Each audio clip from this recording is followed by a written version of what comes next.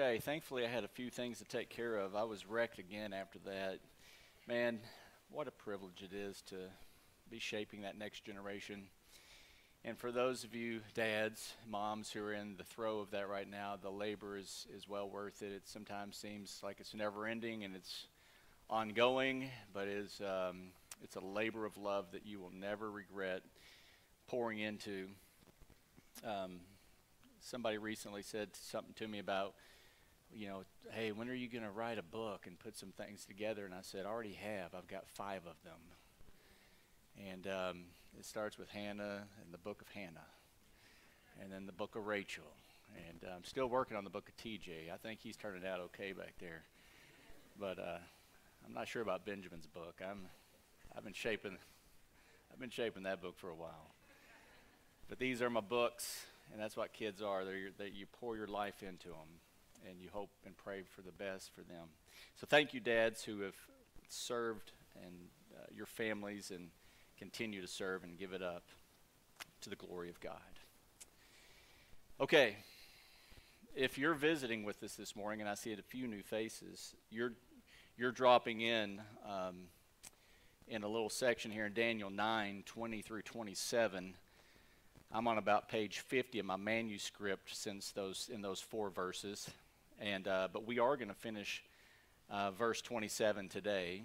It's going to be a little bit different, so it's going to be a little bit of a unique way of approaching the teaching through this passage, but I'm hopeful that some of the feedback I got from last week, I'm hopeful that some of that can be cleared up and we can make good progress in wrapping up Daniel chapter 9 here today. And last week, perhaps you recall, we finished with Jesus teaching his disciples and the rest of us about how we could discern the signs of his coming and the signs of the end of the age. We were in Matthew chapter 24. Now you may recall in verses 1 and 2, this was where we get that question from his disciples when Jesus came out from the temple. So back in chapter 23, we looked at this last week. Jesus was kind of having his final conversation with the Sadducees and the Pharisees, and he leaves them with a series of woes and how I long to have gathered you like a chick gathers her hens, but you would not. That's chapter 23. And then he pronounces woes on them, and then he gets to chapter, and at the end of chapter 23, perhaps you remember, he says to them, your house will be left to you desolate. And so when you roll into Matthew chapter 24, Jesus comes out from the temple and was going away when his disciples came up to point out the temple. Well, you just said that our house would be left to us desolate. Now, he's pointing out the temple buildings, the temple and the buildings around the temple to him. And then Jesus says, and he said to them, do you not see all these things? And that's a simple question. We know that they saw these things because they were pointing them out to him. So yes, they see them. And he says, truly I say to you, not one stone here will be left upon another which will not be torn down. So in this, we see Jesus confirming what we saw in Daniel 9:26, the destruction of the city and of the sanctuary, both of which we know happened historically in 70 A.D. at the hands of the Roman army, which lets us know that Jesus understood that there was going to be a gap of time between the fulfillment of the 69 of Daniel's 70th week. So from the 69th week when it was completed to the beginning of the 70th week and its beginning, Jesus in this little statement here is affirming that there is going to be a gap of time. There has to be, because if sequentially the 70th week followed right on the heels of the 69th week, 70 A.D. In the destruction of the sanctuary and the temple would be about 30 years removed from that time. And at the end of Daniel's 70th week, we're at the end of this age as we know it, and we're entering into the age to come, which involves the second advent of Jesus Christ. So Jesus here clearly is affirming a gap. And so I'm hoping that what we see as we look again briefly this week and from last week was the obvious connection between Daniel 9 and Jesus' teaching in Matthew 24. Matthew 24 is like Jesus' commentary on Daniel 9, 24 through 27. It's basically Jesus' understanding of what Daniel had spoken of, and he's given some color commentary to what's going to happen in that period right there. And if you remember, we left off last week's sermon, again, with Jesus making a direct reference to Daniel the prophet, which I said took us back to Daniel 9:27, and that's where we were going to make our connecting point. So the verse that we ended on last week in Matthew 24:15 was when he points out Daniel, and our verse this morning, 27, from Daniel 9:27. So therefore, when you see the abomination of desolation, which was spoken of through Daniel the prophet,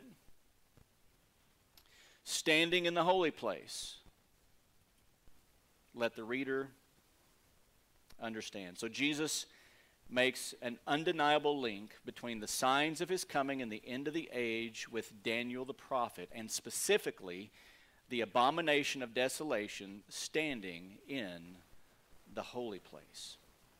So perhaps we might be asking, well, what is the abomination of desolation? Well, for starters, one thing we can know for certain is that whatever it is, it's done by an individual who's standing in a particular place, the holy place, which is what has led many and most to, I believe, rightly conclude that there is going to be, at that time, some kind of a rebuilt temple, or perhaps even a tabernacle, a place of worship for Yahweh amongst the Jewish people, a holy place.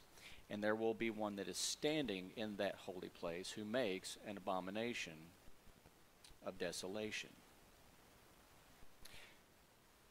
So what I've done this morning is I've put together some visual aids.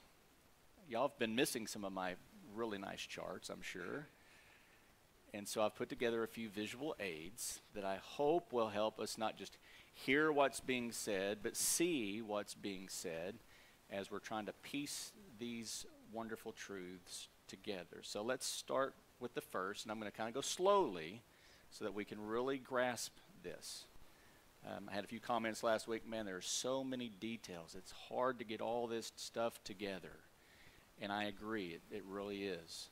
So hopefully today, with these really simple charts, we can pull it together. Okay. So you see on the very upper left-hand corner, Daniel 9:25. See that? And it says, is it too small? Right here, Daniel 9:25. I'm sorry if it's too small. I'm trying to fit it all in. So right here we got Daniel 9:25. And it says, so you are to know and discern that from the issuing of a decree to restore and rebuild Jerusalem until Messiah the Prince. And so what we saw from last week was from Nehemiah 2:1-8. Artaxerxes gave a word, whether it's giving of a word, the word to rebuild Jerusalem, as the ESV says, or a decree to restore and rebuild Jerusalem, as the New American says, Artaxerxes. And it says there in Nehemiah 2, it says it's in the month of Nisan in the 20th year of Artaxerxes. So we have some time elements and some time dating stamps there to let us know when we can start knowing and discerning from the issuing of this decree. And notice what it says. It says to restore and rebuild Jerusalem until Messiah the Prince. And it says very specifically there will be 7 weeks, and so here we have the 7 weeks, and 62 weeks, and so there's the 62 weeks. So you've got the 7 weeks for the rebuilding of Jerusalem, which we have through Nehemiah, the 7 weeks being 49 years. So there's the 7 weeks, and it says and 62 weeks. So the rebuilding of Jerusalem until Messiah the Prince. So here's the rebuilding of Jerusalem in the first 7 weeks. And then there's another set of weeks, 62, which is a total of 434 years until Messiah the Prince.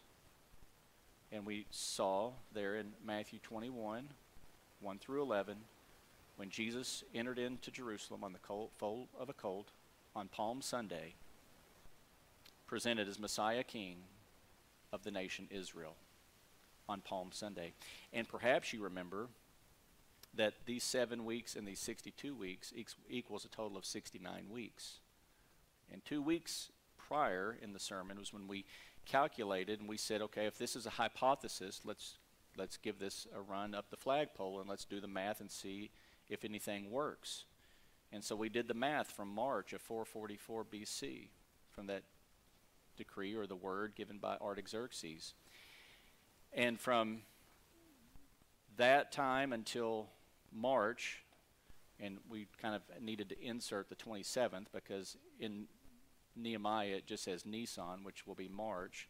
But you do 188,330 days and you go exactly to March 27th of 33 AD, when Jesus, according to Matthew 21, rode into Jerusalem and was presented as king. What are the odds of that being that precise? I mean, how could it truly be a total of 69 weeks of years, 483 years to the day, that Jesus rides in on the foal of a colt into Jerusalem? Just happenstance? Just got lucky? A good guess? I don't think so. I think this is what's called predictive prophecy, and we see that God knows exactly what he's doing.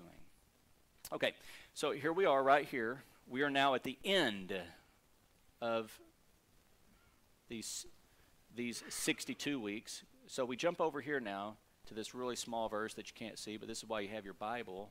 I got you. Where it says, then after the 62 weeks, so after the 62 weeks here, which obviously would include the 7 because it preceded it, but verse 26 indicates the 62. We know that's a total of 69, but after. I highlighted that word so many times when we first went through this. After the 62 weeks. So the 62 weeks, this portion of it, the total 69 weeks, have been completed. It's done. The days have been calculated. It's done. After this, it says the Messiah will be cut off and have nothing. Well, when you go from March 27th, 33 AD on that Sunday to Good Friday that I've turned sideways here, that makes that Good Friday, April 3rd, 33 AD, when we have a crucifixion on the cross. And just like Daniel 9:26 said, after the 62 weeks comes the cross. Messiah is cut off. And he got cut off at the end of that Passion Week. And have nothing. And we articulated how the having the nothing was the not having established an earthly kingdom, as would have clearly been Daniel's full expectation when you just make observation of what he had been through from Nebuchadnezzar's dream in chapter 2, what Nebuchadnezzar said in chapter 4, from the vision that he got in chapter 7. You start piecing all that together, the clear understanding from Daniel, even when you get to chapter 9, is he's praying. He's praying for the restoration of the city and the sanctuary, God's holy mountain. Daniel's expectation was that Messiah would have something, and it would be that kingdom that we saw very clearly in chapter 7, that's an earthly kingdom that would be given to the saints of God, and the one like the Son of Man would be ruling there forever and ever and ever. But he was instead cut off and had nothing. And you may recall, this is exactly why the Jewish people had such a problem with Jesus. They believed their Messiah was to come and establish a kingdom and overthrow Rome himself, and they were going to be a mighty kingdom on earth already. Had they understood Daniel, they would have understood that's not the case, that Messiah in his first advent had to come and establish a gospel kingdom, a message of the coming of the kingdom of Jesus, a gospel that needed to be proclaimed to all the earth. So even in Acts chapter 1, when the disciples were saying to Jesus, after his ascension, right before his ascension, they said, well, is now the time? Is now the time you're going to be establishing your kingdom? And he said again, not yet. That's left up to the Father. But what did he say? He said, just be my witnesses. And he ultimately said, starting where you are all the way to the uttermost parts of the world. And that's exactly what we're going to see here in just a minute when we get back into Matthew 24. Jesus said, before the end will come, the preaching of the kingdom, of Jesus' kingdom, needs to go all the way to the uttermost parts of the world, and then the end will come. Kind of like Daniel 9:26 and 27 shows us. This is why I believe Matthew 24 from Jesus is his color commentary on Daniel. Okay, so where are we at? Well, we're here after the 62 weeks. Messiah gets cut off, just like it says. He doesn't have his kingdom. He has nothing. And then we drop down to here. So this is Daniel 9:26a. This is Daniel 9:26a. And then I put Daniel 9:26b. So we just continue. Cut off and have nothing. And the people of the prince who is to come. The people of the prince who is to come will destroy the city and the sanctuary. And so right here, kind of turned sideways again, we have the fulfillment of that. We know in 70 AD, there was a destruction of Jerusalem and the temple at the hands of Titus, a ruler or a prince who was to come, and his people. The people of that ruler will destroy the city and the sanctuary. And its end will come with a flood. Now this is the end of verse 26b here is really unique, and we need to think very just simply on this. And its end will come. What is its right here? Its end will come. Well, its right here clearly is a reference to the destruction of the city and the sanctuary. And its end will come with a flood. Like a flood will come quickly and devastatingly and complete. Now notice what it says next. And notice the distinction. Even to the end, there will be war, desolations are determined. So we have two ends here. We have its end will come with a flood, the destruction of the city and the sanctuary. Even to the end, and now we're talking, he's making reference to a different end. The end of the sanctuary will come with a flood. It will come quickly, and as we know from 70 AD, it came. But then even to the end, and I think this is where Daniel 9:26b is now making a point to the end, and it's making a reference to the end of this current age in anticipation of the age to come. So I believe that even to the end there will be war and desolations are determined. This end is a reference to the end right here of Daniel's 70th week. So even from the destruction of the temple, 70 AD, all the way until the end, this end, there will be war, rumors of war, famines, and earthquakes. Jesus kind of elaborates on this and gives some color commentary to it, a little progressive revelation. But these things have been determined. And then we get to Daniel 9:27, which is dealing with this last week, right here, 1 week. And he will make a firm covenant with the many for 1 week. So we get the last week, 1 week. So we've had 7 weeks, 62 weeks, that's a total of 69, and then we get 1. Now we're into Daniel's 70th week. And all these things right here in chapter 9, verse 26, are spoken of prior to the insertion of the beginning of this 1 week. Now, I'm getting marks all over the place, and it's getting a little bit messy. So what I'm going to do is I'm going to move the screen forward, and what you're going to observe is this. All of this right here is going to go away. This is gone. This is going to go away, and this piece right over here is going to be expanded. So all I'm going to do is expand this portion right here, this piece right here. I'm going to just expand this over, give myself a little bit more room. Are you following me? It's that simple. Ready? Here we go. Right there. So you can see I've got the tail end of that's the end of the 69th week right here, which will be the marking point for Palm Sunday, right? So right here, boom. I'm cutting it off right here so you can still kind of see it. There it is. But everything else, I got Daniel 9:26, and I've just brought it up into one piece right here. I've got all of this, the church age, all this the same. Daniel 9:27, so it's all the same. Got crucifixion, got destruction. All I did was give us a little bit more room to breathe, a little bit more room to make observation of what's happening here. And what I didn't make mention of on that last screen was this briefly I made mention of it, that Jesus affirmed this gap right here. This gap is what we refer to and we call the church age.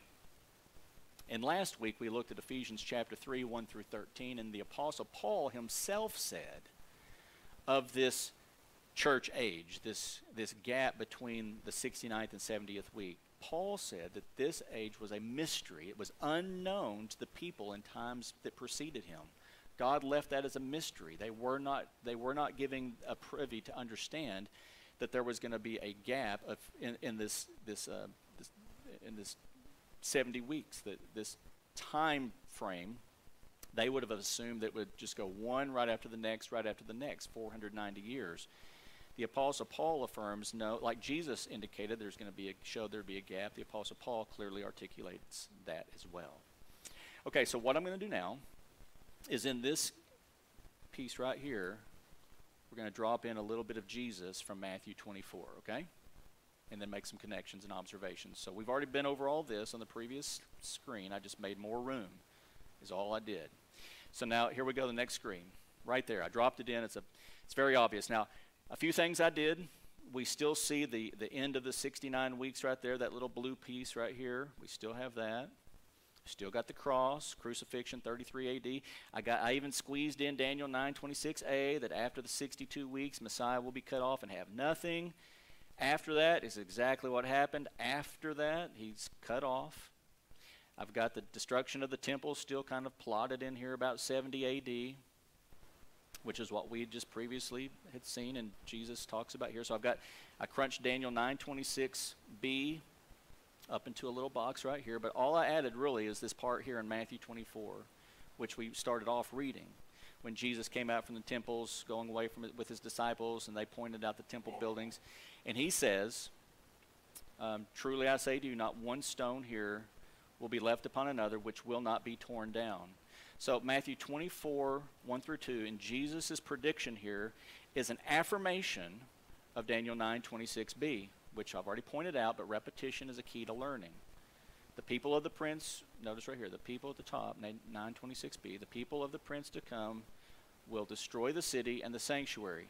Jesus says not one stone here will be left upon another, it will be torn down. Again, both of these are affirming and took place in real time in history at 70 AD, at the destruction of Jerusalem and the temple. Okay? Now I'm going to slide this again, and we're going to get rid of Daniel 9:26b, and we're going to get rid of Matthew 24, 1 through 2. And we're going to bring in Matthew 24, beginning in verse 3. So all I'm doing is picking up right after Matthew 24, verses 1 and 2. I'm just going to pick up with verse 3. You ready? Are you tracking with me?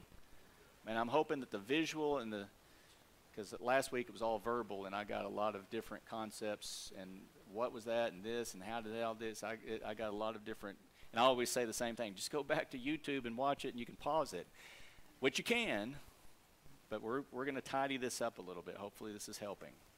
So here we go. We're going to move on to verse 3 now. So you can see I left these yellow pieces. All I've added in here is a continuation from Matthew 24, 3:14, verse 3 through 14, which is this middle gap, the middle piece, and then I added 24:15 right up here, because 24:15 and Daniel 9:27. Now we're narrowing in on where we're headed this morning. You're thinking we're just heading there? I thought we were almost done.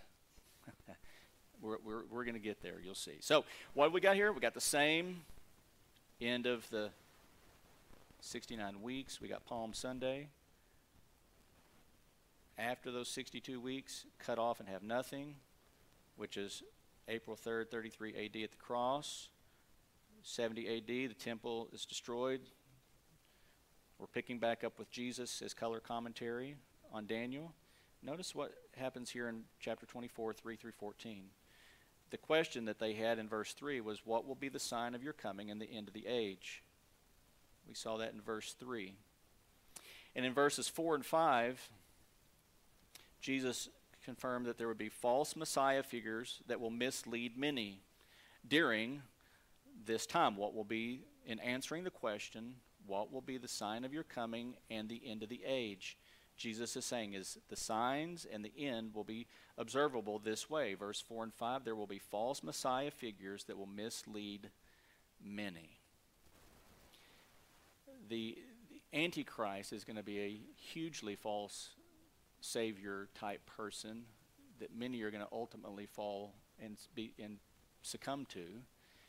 That's going to be the leader that's going to ultimately say, if you don't take my mark, you're not going to be able to do business and have life as you know it. Okay, so there's going to be many Messiah figures misleading. Verses 6 through 8.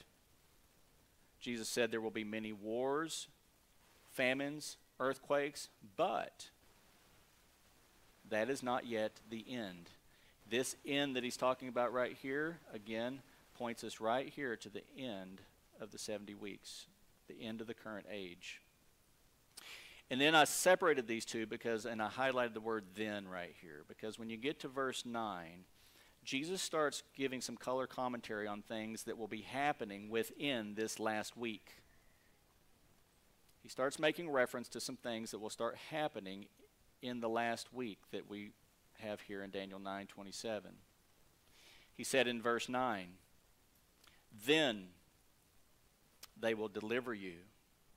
And I put this in parentheses here. I put believers in Jesus, the church, because who was Jesus talking to? He was talking to his disciples. Had his disciples come to faith? Well, they had, because he even said to Peter, who do you say the Son of Man is? Well, it's maybe Elijah, Elisha, one of the prophets. But who do you say that I am? And Peter said, you're the Christ, the Son of the living God. And he said, flesh and blood did not reveal that to you, Peter, but my Father from heaven did. The disciples, God had opened the spiritual eyes of their hearts to see and to understand who Jesus truly was. Jesus was talking to them. Then they will deliver you. So he's talking to believers. He was talking to people in the church. Yes, they were Jews. Yes, they were of the nation of Israel. But a distinction needs to be made between the church and unsaved Israel. These disciples were in the church. The church, remember, the church was what Jesus, he removed the wall, the barrier, the wall, the dividing wall between Gentiles and Jews. And together they're one new man in Christ, in the church. He's talking to disciples who are in the church. He's talking to believers. So, they will deliver you, believers in Jesus Christ, people in the church, to tribulation. Will kill you. You will be hated by all nations because of Jesus. So the reason there's going to be such animosity against these people is clear.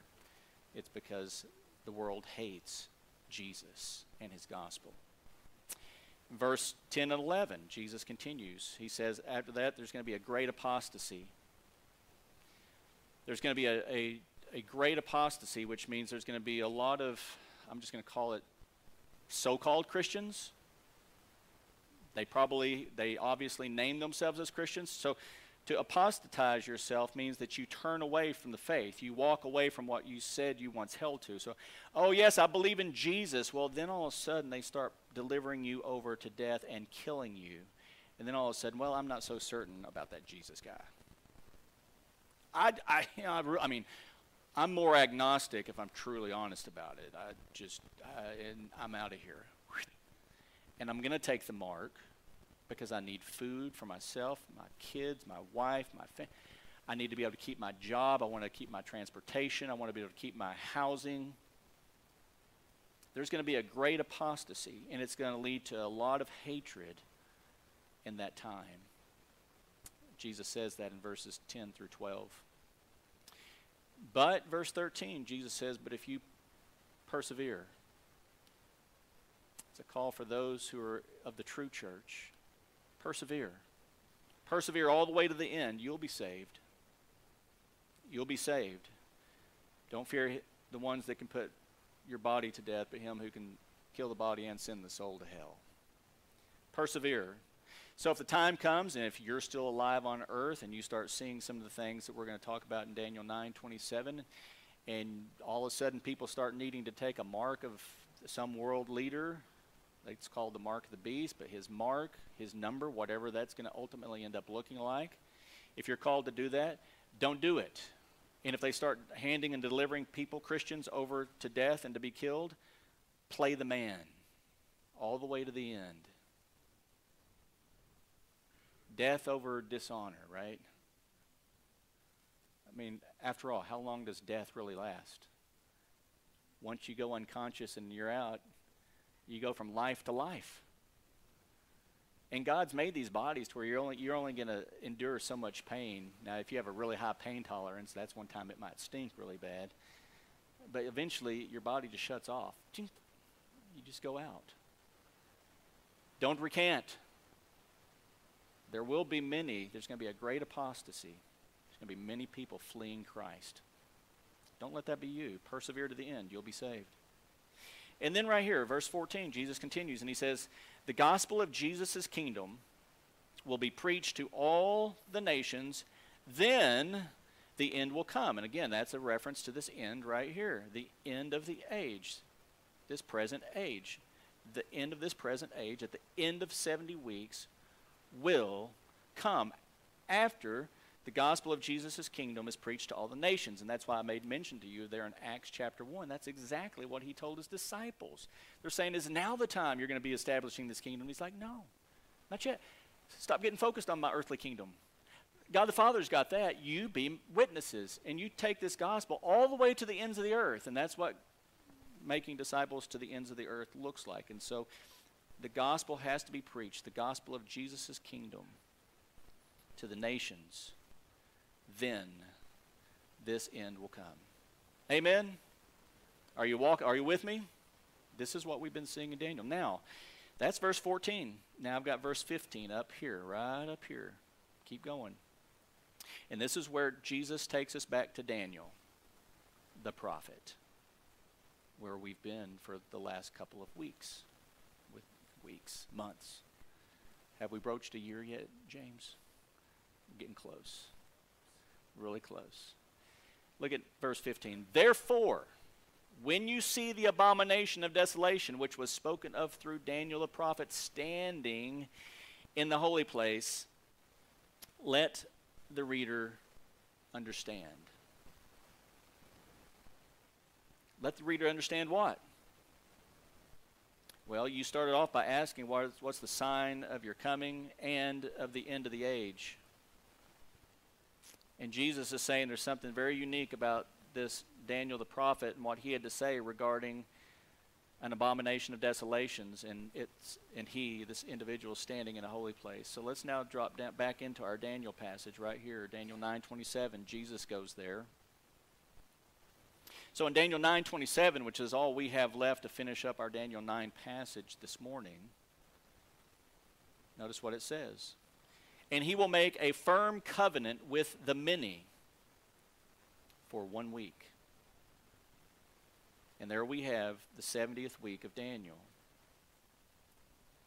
This 1 week. The last 7 years of the present age. Before we get to the end, and then the age to come. So, a good question would be, who is the he? Who is this he who's going to make a firm covenant, contract with the many? Who are the many for this 1 week? I've read a lot on this. Some say, almost all say that the he here makes a direct reference to the Antichrist figure that most clearly is delineated on back in Daniel chapter 7. Remember the little horn? Remember that's when we had the last time we got into some charts with the little horn? So I can't really go way back. We're going to touch a few passages in Daniel 7 making this connection, but you're going to have to go back and really reread Daniel 7 and make connection with that. But that's who this he is. And I make those connections a little bit more solid when we kind of went through those passages, which I don't have time to do all this morning. So you're just going to have to take my word until you go ferret it out and discover that that's what it's talking about here. Got to be like the Bereans. He will make a firm covenant with many for 1 week. And so again, here's this last world leader who through war and intrigue has decimated different nations, and they finally succumbed to him and got a part of his one world government concept, and he He marched the world into a one world governing concept, and he's the leader of that. He's the ruler of that. That's who this he is. Again, Daniel 7 lays this out very clearly. And so the many here, most say that's a direct reference to the nation of Israel, that he made a covenant with the nation of Israel for the week. And they say this because he puts a stop to sacrifice and grain offering. These are things that happened in the practice of temple worship, sacrifices and grain offerings. Some say that perhaps the many is a reference to the world, like he made a firm covenant with the many, the world, like for this duration of time, for this 1 week, these 7 years, there's going to be kind of like the old, what we call the Pax Romana, the peace of Rome. Perhaps there's going to be the peace of the world peace. And he's going to be the guy that's going to usher it in. He's going to start allowing all the different nations to kind of practice their different things and some of their traditional things that they practiced. And perhaps that's how the nation of Israel gets back to sacrifice and grain offering. Or perhaps it's just he's making a direct, firm covenant with the nation of Israel exclusively for 1 week. Having read as much as I've read and trying to come to a firm conclusion on that, I've left myself with my feet still a little bit in midair. I'm not certain exactly what that part's going to look like exactly. But what we do know is there's going to be this one world leader who's trying to make for peace in the world. Except we're going to see with Christians. They're going to be delivered over, and then they're going to be greatly hated, and that great apostasy is going to take place. But that's not going to take place until about the midpoint of this firm covenant that gets established in the 7 years. Notice. See right here, see this word but? He's going to make a firm covenant with the many for 1 week, but in the middle of the week, he will put a stop to sacrifice and grain offerings. So if this is the week, and it's 7 years, and it says in the middle of this week, it's 7 years, that would be 3.5 years, right? 3.5 years on this side going to this point. So he's going to make a firm covenant for 1 week, and then 3.5 years into this covenant, he's going to put a stop to it. And here's what Jesus makes mention of. And on the wing of abominations will come one, that's the Antichrist, who makes desolate, even until a complete destruction. So this is halfway through the middle of the week. Antichrist is going to put a stop. And this is where, right this midweek right here, I'm going to draw a line right here from verse 9. Circling it right here. And I'm bringing it right over into here. This is when they're going to start delivering and handing you over to tribulation and killing you. This is when the great tribulation of the Antichrist really, really ramps up and becomes at its highest peak heretofore. And this is when the Antichrist, I think, uses this 3.5 years as a ploy, as a way to start trying to really ferret out who the people of God are, who the saints of God are, who are those who are trying to name the name of Jesus. I think this is the part where this 3.5 years of this fake covenant that he makes with the many for that 1 week, I think is for the exclusive purpose of ferreting out God's true children in order to destroy them, which is what Satan has been trying to do with Jesus from the beginning. A complete destruction on the wing of abominations. Jesus said, therefore, when you see the abomination of desolation spoken through Daniel standing in the holy place, and that's what we see happen at the midpoint, 3.5 years in. One that is decreed is poured out on the one who makes desolate. So let me clarify the end of verse 27 for us real quick. Let's just take a step back real fast. End of verse 27. Stop the sacrifice. and grain offering, and on the wing of abominations will come one who makes desolate. That's what Antichrist is going to do halfway into that last 3.5 years and bringing about the great tribulation of the Antichrist. Even until a complete destruction, one that is decreed, is poured out on the who? Poured out on the one who makes desolate. Who was the one who made desolate? That was the one world ruling leader. That's the Antichrist. That too, his utter destruction too has been decreed. And that's going to happen right here. I'm going to add one more arrow here to this right here. This right here, this end of Daniel's 70th week, which I'm not going to show you today, but I'm going to show you, is where we refer to the second advent of Jesus Christ. In Revelation 19, when the king comes riding in on a white stallion with a sword strapped to his side, and he has a battle. And months ago, you may remember when we were in Daniel 7, we went and looked at this. He has a battle with the Antichrist and his army, and it's a bloodbath. And Christ King, Jesus the King, wins, of course. Amen? That's right here. This is where it's headed. And even that one's desolation is decreed. It's coming on the one who made desolate. Okay, so this page is a mess. That page is, my goodness, that is a mess. But hopefully, hearing and seeing has helped bring some of these concepts together from Daniel and Jesus' commentary on Daniel as well. So what I want to show you is just a few passages, and I've got just about 3 minutes. I'm going to show you a few passages from Daniel 7, because we've made mention of that on many occasions, of the he who's standing that makes desolation, the abomination. Daniel 7, I told you I don't have time to go through all of it, the little horn. In chapter 7, verse 21 through 22, and I can't help you with a whole lot of context here. You're going to have to go back and listen to these. I kept looking, and that horn was waging war with the saints and overpowering them. 3.5 years in, he's going to break the covenant. There's going to be a tribulation that the world has never seen before, the Antichrist persecution and tribulation, and they're going to hand God's people, the saints, over for death. He's waging war with the saints and overpowering them, and here's this beautiful word, until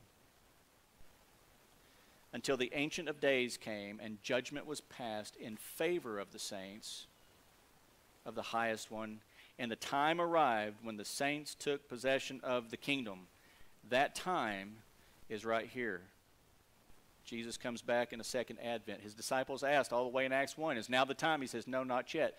This is the time right here when he's going to come back, second advent, and establish that kingdom. The time will arrive. The saints will take possession with King Jesus over his kingdom. And then one more from Daniel 7, 25 through 27. Another repetition of this Antichrist. He will speak out against the Most High. He, the same he who stands in the most holy place, the abomination of desolation, the Antichrist. He will speak out against the Most High and wear down, here it is again, and wear down the saints of the highest one. And he will intend to make alterations in times and law.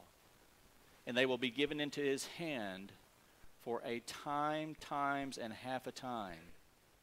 And from chapter 7, we got time, that's 1, times plural, that's 2. So you got 1 plus 2, and then you got half a time. So you got, that equals 3, and then you got a half a time, that's 3.5. Where did we see 3.5? Well, after 3.5 years, he breaks the covenant. And then the last 3.5 years, all hell breaks loose, and he starts delivering people over to persecution and killing them. And right here, the saints will be given into his hand for a time, times, and half a time. That's 3.5 years.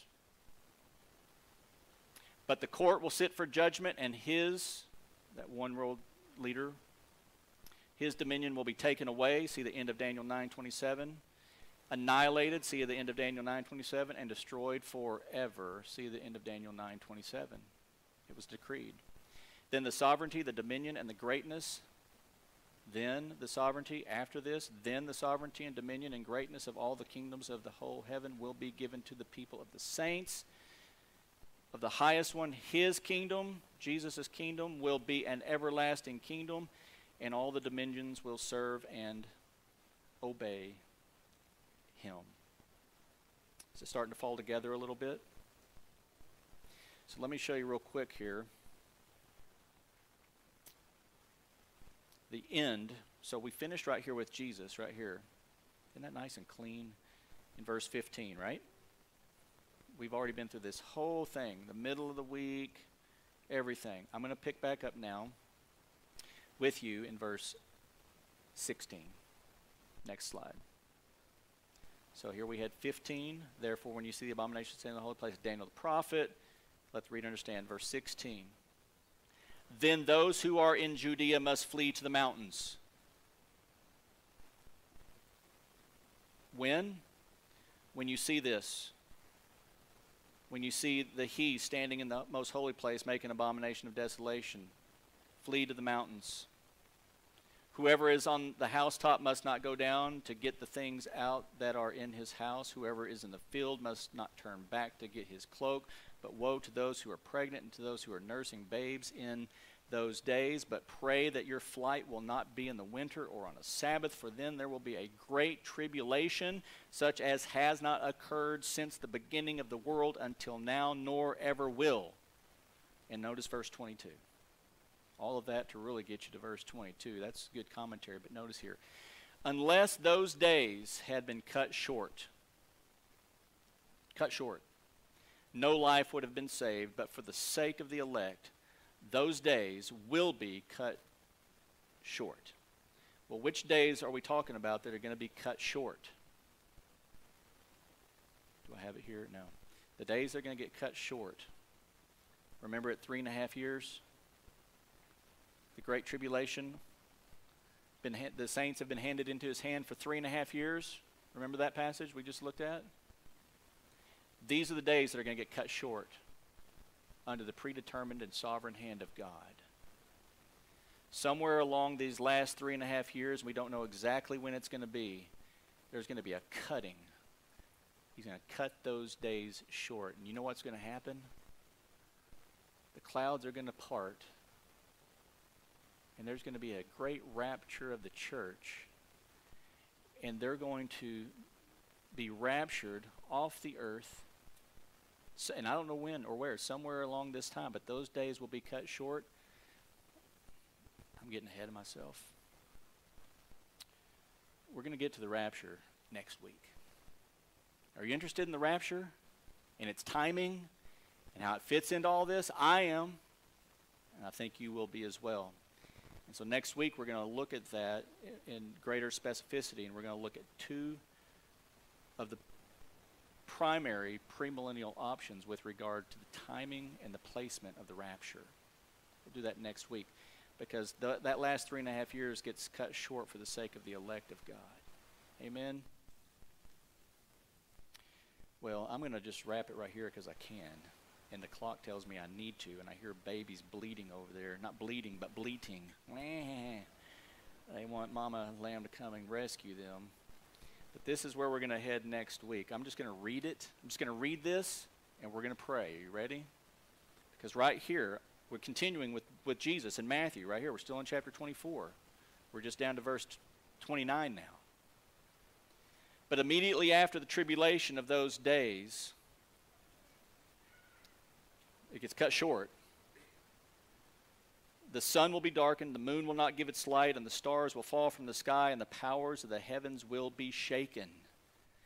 And then the sign of the Son of Man will appear in the sky, and then all the tribes of the earth will mourn, and they will see the Son of Man coming on the clouds of the sky with power and great glory, and he will send forth his angels with a great trumpet, and they will gather together his elect, for the sake of the elect, from the four winds, from one end of the sky to the other. These 3 verses right here encapsulate the rapture of the saints of God. The cutting short of the days of the great tribulation, of the Antichrist persecution, and then the coming of the wrath of the Lamb of God. Yeah. King Jesus, and he's going to win. We're going to look more particularly at picking up right here, moving into the timing of the rapture, because this is what we've seen right here so far. I've seen a few pictures. If you want a picture, take this one. This one's a little bit cleaner, and it kind of gets us all the way to the end, and it strips off a lot of stuff. You can go back and read the Matthew passages. You know where they fit. Okay? So we're going to come back next week, and we're going to talk more specifically about 2 rapture concepts, one that I held to for about 35 years, and one that I hold to today. And we're going to talk about those. And why did I switch? How did I switch? What led to my switching? Do I still affirm the first one? If the first one's true, I'm saying praise God. Praise God. Thank you, King Jesus. You won't hear me arguing in the least. It's just not what I believe exegetically best is laid out in the scriptures. And I will explain some of these things when we get there starting next week. Are you ready? Yes. That's a confirmation if I've ever heard one right there. Amen. I don't know about you, but this kind of stuff, I don't dwell in it. If you've ever had long conversations, I don't dwell in this stuff. But when you get into it, man, it gets really exciting. The thought of these things coming to pass and our God wrapping all things up and us being with him forever and ever, that is really exciting. Let's pray.